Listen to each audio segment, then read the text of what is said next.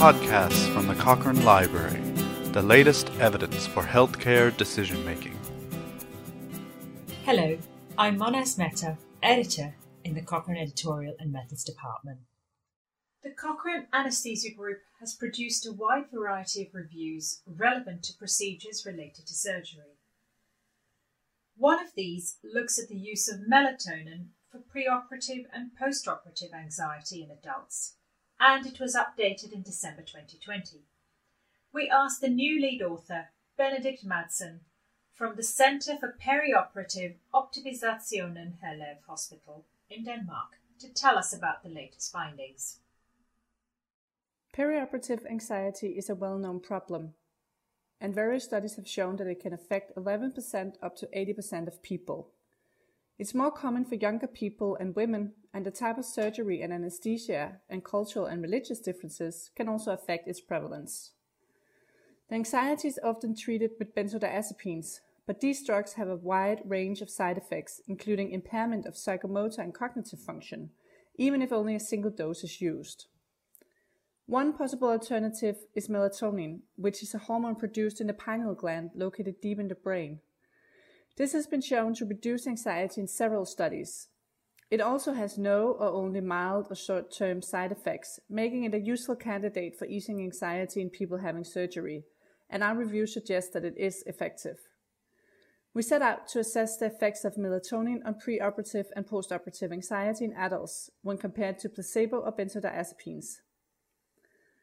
The previous version of the review in 2015 had 12 randomized trials, but we are now able to include 27.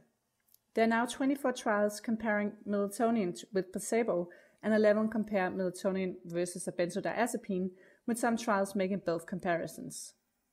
In our meta-analysis of data from nearly 1,300 patients in 18 trials of melatonin versus placebo, we found moderate certainty evidence of a decrease in preoperative anxiety in the melatonin group. We also found that melatonin decreased postoperative anxiety compared with placebo, but this decrease was much smaller and might not be clinically relevant. When comparing melatonin with benzodiazepines, we found little or no difference on preoperative and postoperative anxiety, suggesting that melatonin may be equally as effective as benzodiazepines.